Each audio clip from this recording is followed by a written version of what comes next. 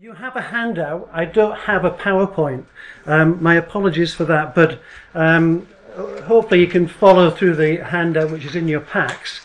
And I'm going to piggyback a bit on what Miriam has said about the historical bit, so that'll kind of save a wee bit of time.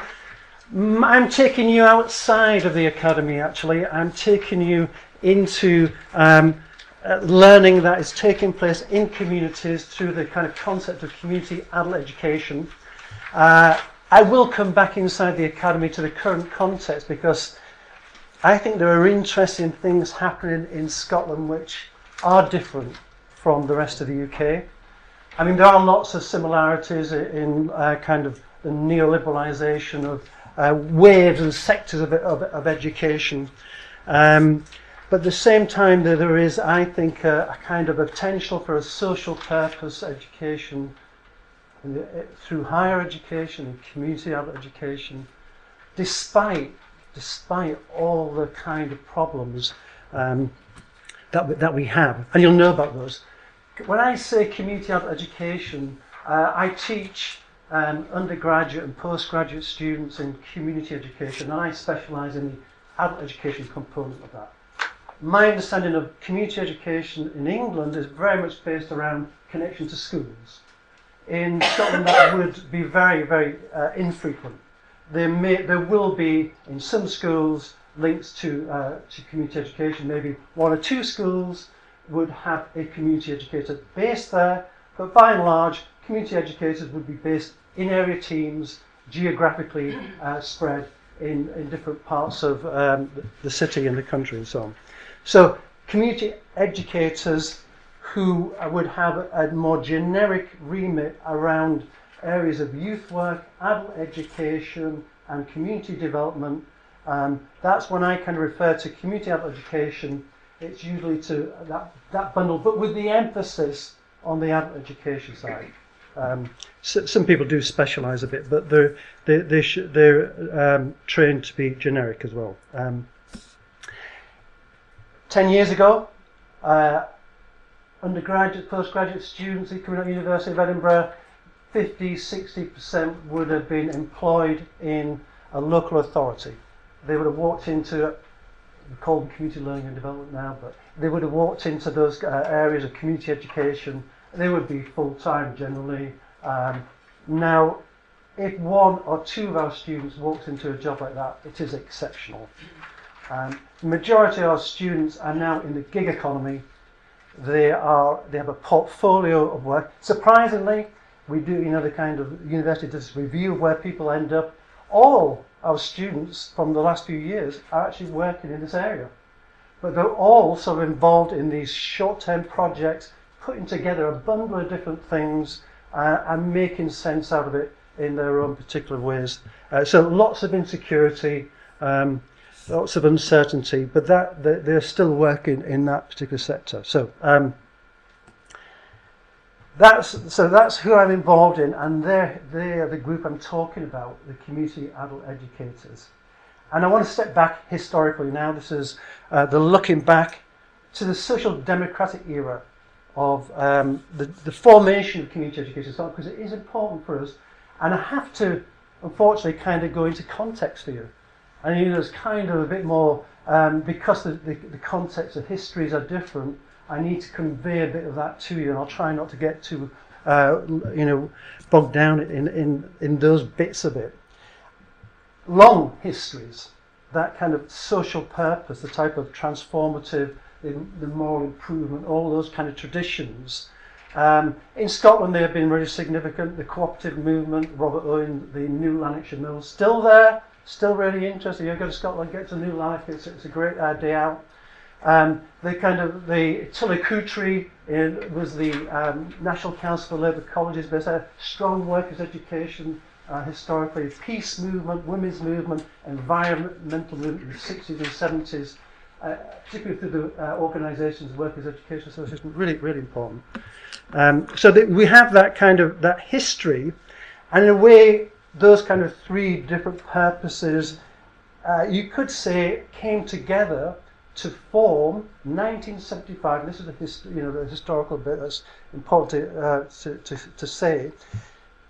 creation of community education services by a chap who was actually worked for the University of Leeds extramural department. Sir Kenneth Alexander, and he was a contemporary of E.P. Thompson, a friend of E.P. Thompson's actually. Yeah.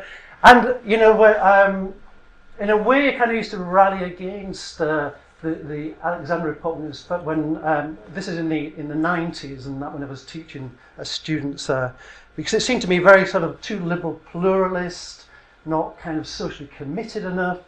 But my kind of views changed. And now I think it's such a wonderful bedrock of radicalism that you know, we've not seen the likes of for a long time, and we won't again probably. So the Alexander report recommended, and it happened, was the creation of this service of community educators that would be adult educators. The report was named Adult Education, a Challenge of Change. What he said was, adult education is detached from people's lives. It's middle class, it's kind of largely gendered, mainly women who attend it, and it doesn't reach into ordinary working class communities, or poor communities, disadvantaged, whatever you call them. It needed to connect. So, and there were not enough of them either. And yet there are lots of youth and community workers who said, let's bundle these people together.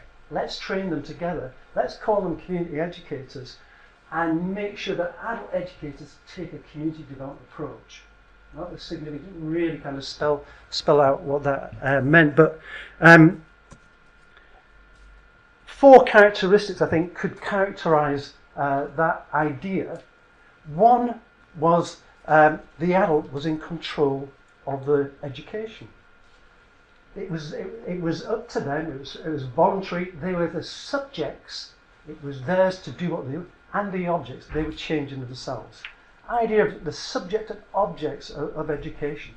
It wasn't about kind of being invited in to do courses or programs and a menu type of things, but they will create it around their own interests, their own lives, whatever they're going to be. Very kind of potential for creative, open type of curriculum. And you had to start from where people are. There's no sort of, you know, kind of imputation of kind of curricular, qualifications, training, unless people wanted these type of things. The subject matters of education, they would depend where people are. They would be in control. Here we're talking about challenges to the politics of knowledge. Who is deciding what is worthwhile learning? Who is deciding worthwhile education? In a simple move, he would say, these people will decide. And when it makes connections to their lives, that's when they'll participate. And it doesn't make, there's all this other stuff isn't making those connections. So we have to change it. And crucially, this is the only profession I know in the world that was told it was to have a democratic imperative. It was there, okay, to benefit people individually, to get the skills and knowledge, if that's what they wanted. But it was fundamentally there to build a thriving democratic society. Community development would enable groups of individuals in communities to learn the practical skills of kind of democracy and their associations, their groups, and they would learn to challenge, and they would learn to dissent. Kenneth Alexander called adult education the fourth estate. It would hold power accountable. So that kind of sense of dissent was to be encouraged. There, if you get in the report, dissent was to be encouraged. It had to be resourced education. If you wanted a liberal, pluralist, democratic society, you must encourage and resource even views that you disagree with, because that's what makes a strong democratic society. So really important, and therefore the curriculum of community adult education was as open and wide as you like. There was no particular boundaries. I will refer to a few examples. I'm sorry, they're my own. So for instance, it's just simple for me to do this. In 1984, I was a community adult educator. And it was they were doing the miners' strike, and I was working in the Midlothian region of near Edinburgh, and working with women's support groups. And I said, well, you know, let's kind of make connections, we talk about things. And I said, what do you know, is there anything I can do here that will, do some things with you? And we decided to do, we had 4 groups and decided to do a course, Women Living the Strike. That was a course. They were the experts, they had lived it, it was where they were, they wanted to talk about it, they wanted to reflect on it, how did they live with their families, what happened to the kids at schools, what happened to their partners, what happened during people being imprisoned, and all that kind of stuff. It was great, fantastic. We produced a book from that. So that kind of sense of, the curriculum coming out of people's lives and experiences and being particularly relevant for them. Now, I don't want to create a misleading impression that you had this thriving across the country of all this kind of stuff going on. It didn't really like that. Jean Barr, who some of us will remember, Professor of Adult Education at Glasgow University, wrote an article in about 1986 saying the interesting thing about adult education in Scotland is it's invisible. So it's very kind of, I think she's over the street there, but I mean, she was saying that there's, you can't see it. There's not enough of this stuff going on. I mean, she was involved as a Workers' Educational Association, doing this type of thing through the peace movement and women's movement, but in general terms, she was very critical of it. And Jane Thompson, who Miriam mentioned, talked about education by stealth and was very critical of that kind of notion. So what you had was, in a sense, an expectations on the educator, who would be a bundle of things. There would be a group worker, there would be a facilitator, there would be a teacher, there would be a resource worker, there would be a researcher, a community developer, and a mature, all that kind of stuff, all bundled into one. So you can imagine that doesn't sometimes work. It's pretty hard stuff to do. So a lot of expectations, not always evident in the practice, but actually strongly evident in the rhetoric of the profession. And rhetoric means something here because people still identify. Older workers still engaged will connect with that rhetoric of what community adult education is about, and that's significant. I won't be in about 10 minutes. I will sort of skip some of these because I'll treat them very lightly. The neoliberalisation of community education. And this is a treatment that you'll be familiar in slightly different contexts, different institutions, so I don't have to labour it too much. And perhaps Marion will be covering some of this ground as well. Cuts, austerity, the public sector being public sector bad, private sector good, market principles, local authorities becoming simply commissioning work, not providing the service, overseeing contracts, those kind of things. The performance, the language of performance management, the outputs, the inputs, the outcomes, the performance indicators, the whole language changes. People become consumers, people become clients, people become customers. Always kind of language is a reflection of something else going on, as Raymond Williams would remind us, and we need to kind of remember that. And the incorporation, in Scotland this happens about 2001, 2002, New Labour, the incorporation of community adult education into the project of the state. No longer curriculum coming from below, the curriculum will be set by the social justice milestones that we have. So we want these targets to be reached. This is your goal, reach these targets. So we have the world turned upside down, the wrong way. The wrong way. So we have this kind of much more top-down approach taking place. The bigger kind of picture, the learnification, BS refers to it as where every problem becomes a learning solution linked to lifelong learning, which is economistic in its kind of purposes and so on. And these are magnified and accelerated through austerity. The austerity measures the economic austerity, starving communities of resources, the independent community groups that require small pockets of resources to actually function start getting suppressed. They can no longer continue. The political implications of austerity shift the blame, move the problem. In the language stuff. In Scotland, you have solidarity targets, which means you're an employability project with a solidarity target. What's going on? So they have a Community Empowerment Act, and the Community Empowerment Act, I'm not being cynical, but I think basically it means we'll dump all these kind of facilities and resources, social services we can, the community will do it. The community has got a library, give it to the community. We're going to take that little kind of space up and we can give them a few books. They'll run the community libraries. Social care, well, we can't afford it, give it to the community. It's empowering them. It's giving them something, power back.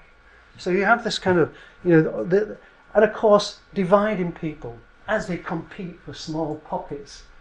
Groups become socially divided. And some, this is kind of the area of subjectification. Some of them actually buy into it. This is what we must play the game. We must go along with this. We must actually be like that. We've got to sort of like be a bit more entrepreneurial. We've been too sort of like mealy-mouthed about all this stuff. It's good. And suddenly, it's a bit like Kafkaesque kind of metamorphosis. You start speaking a squeaky language, something that was quite alien becomes the result of that. So I'm going to get to the good bit soon. You have this austerity stuff and Greece and that haircut. How do we get this country out of a dire mess? We give them a haircut, and in a sense, the metaphor of the haircut is what's happened to community education in Scotland. So when I said they don't go into local authorities because the haircut has been applied, then those jobs are no longer there. But there are spiky bits. The barber's not that good, actually. They're like mine. The spiky bits are still there. So, for instance, men's sheds. There's been a kind of huge expansion in men's sheds. I was hearing somebody say there are 4,000 people involved in men's sheds in Scotland. Adult education prisons. Some fabulous stuff going on. Adult education in the context of museums.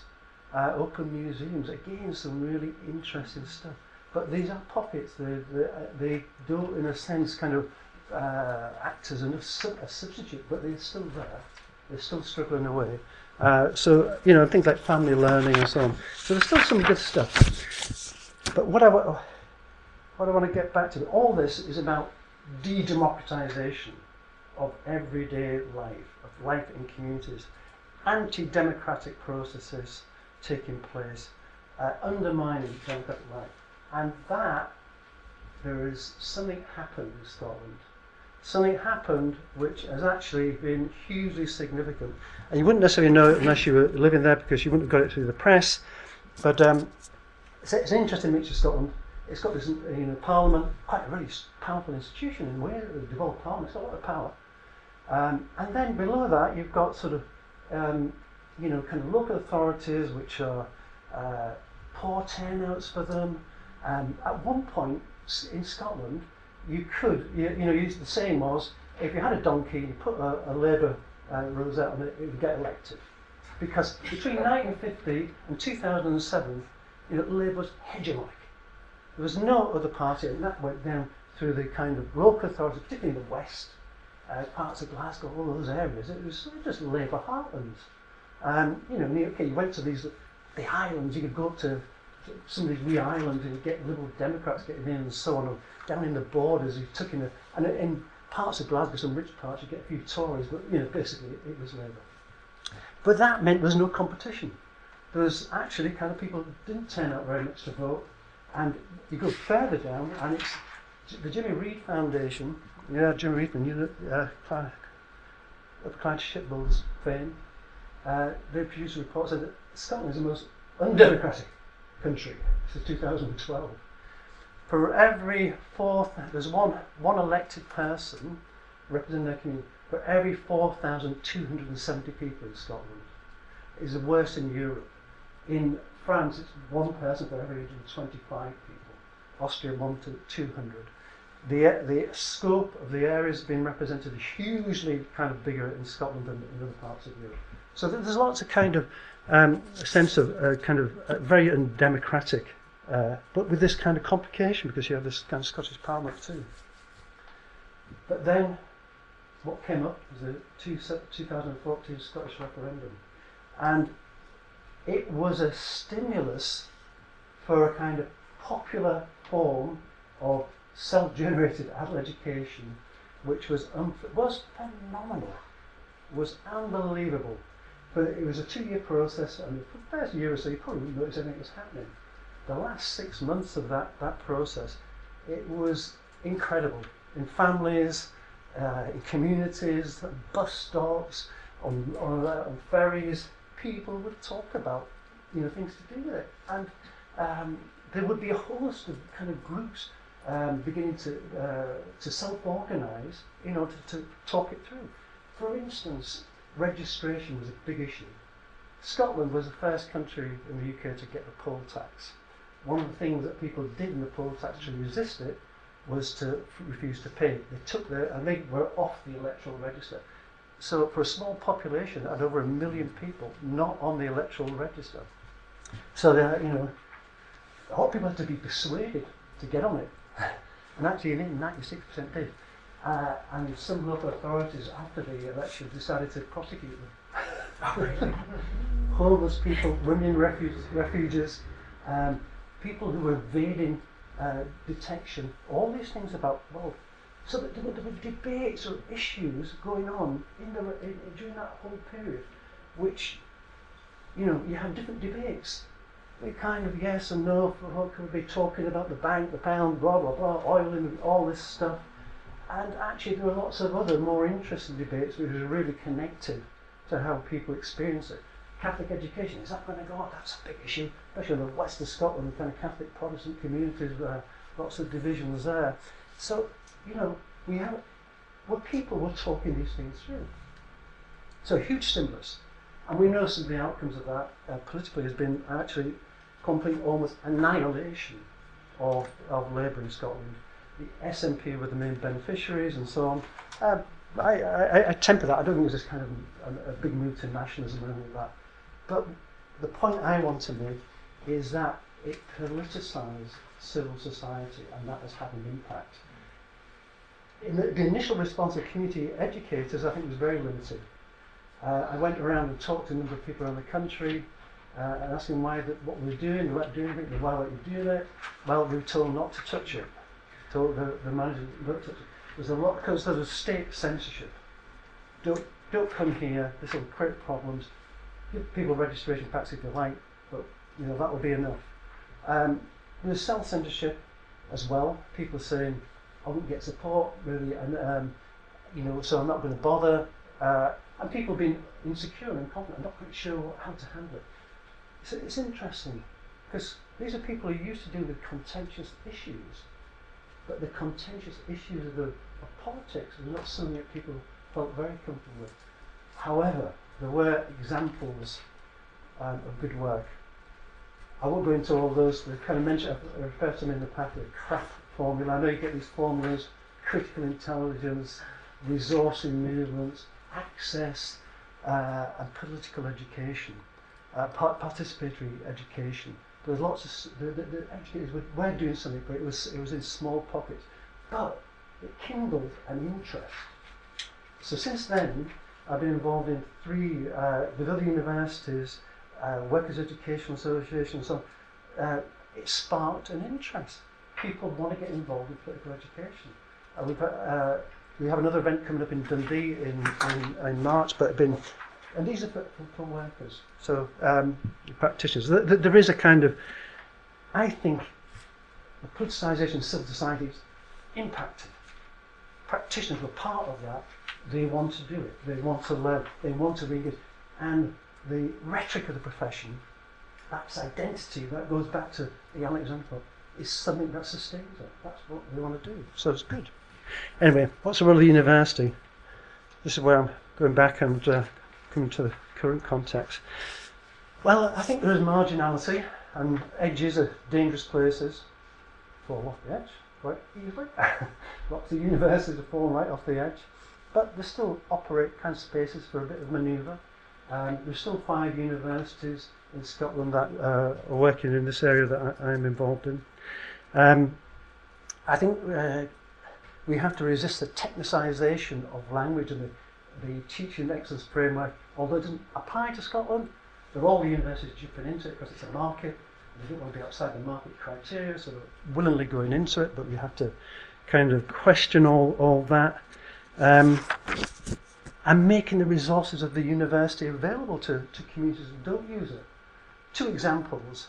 One we just started this week, critical discourse analysis. Now I kind of presented that is for students and practitioners in the university, just to make it the university happy. So researchers can come along too, quite useful for them. And let's have some community activists. We only got 1 community activist along. We didn't have very much time to publicise it, so we had about 30 people, and we've got another two sessions, and we're looking at the kind of ways of looking at how benefits and welfare recipients are being depicted, Benefit Street, all that stuff. Another example is getting a MOOC together on Another World is Possible, alternative to neoliberal globalisation. I'm doing it with the University of Granada. I'm going to do it in Spanish, and in English, and they tell me that we can also do it in Russian. Well, Putin would love it, wouldn't he? Alternatives to that. So I think we just have to go ahead and create the space and just do it. Get on with it, and they can catch up with us later on. I'm not looking at it. Finally, we have to speak up against the discourse. George Orwell said, speaking truth is a revolutionary act. We have to speak the truth about what is happening. And it's dire, and we've got to be resisted. So that's my message. Thank you. Thank you very much.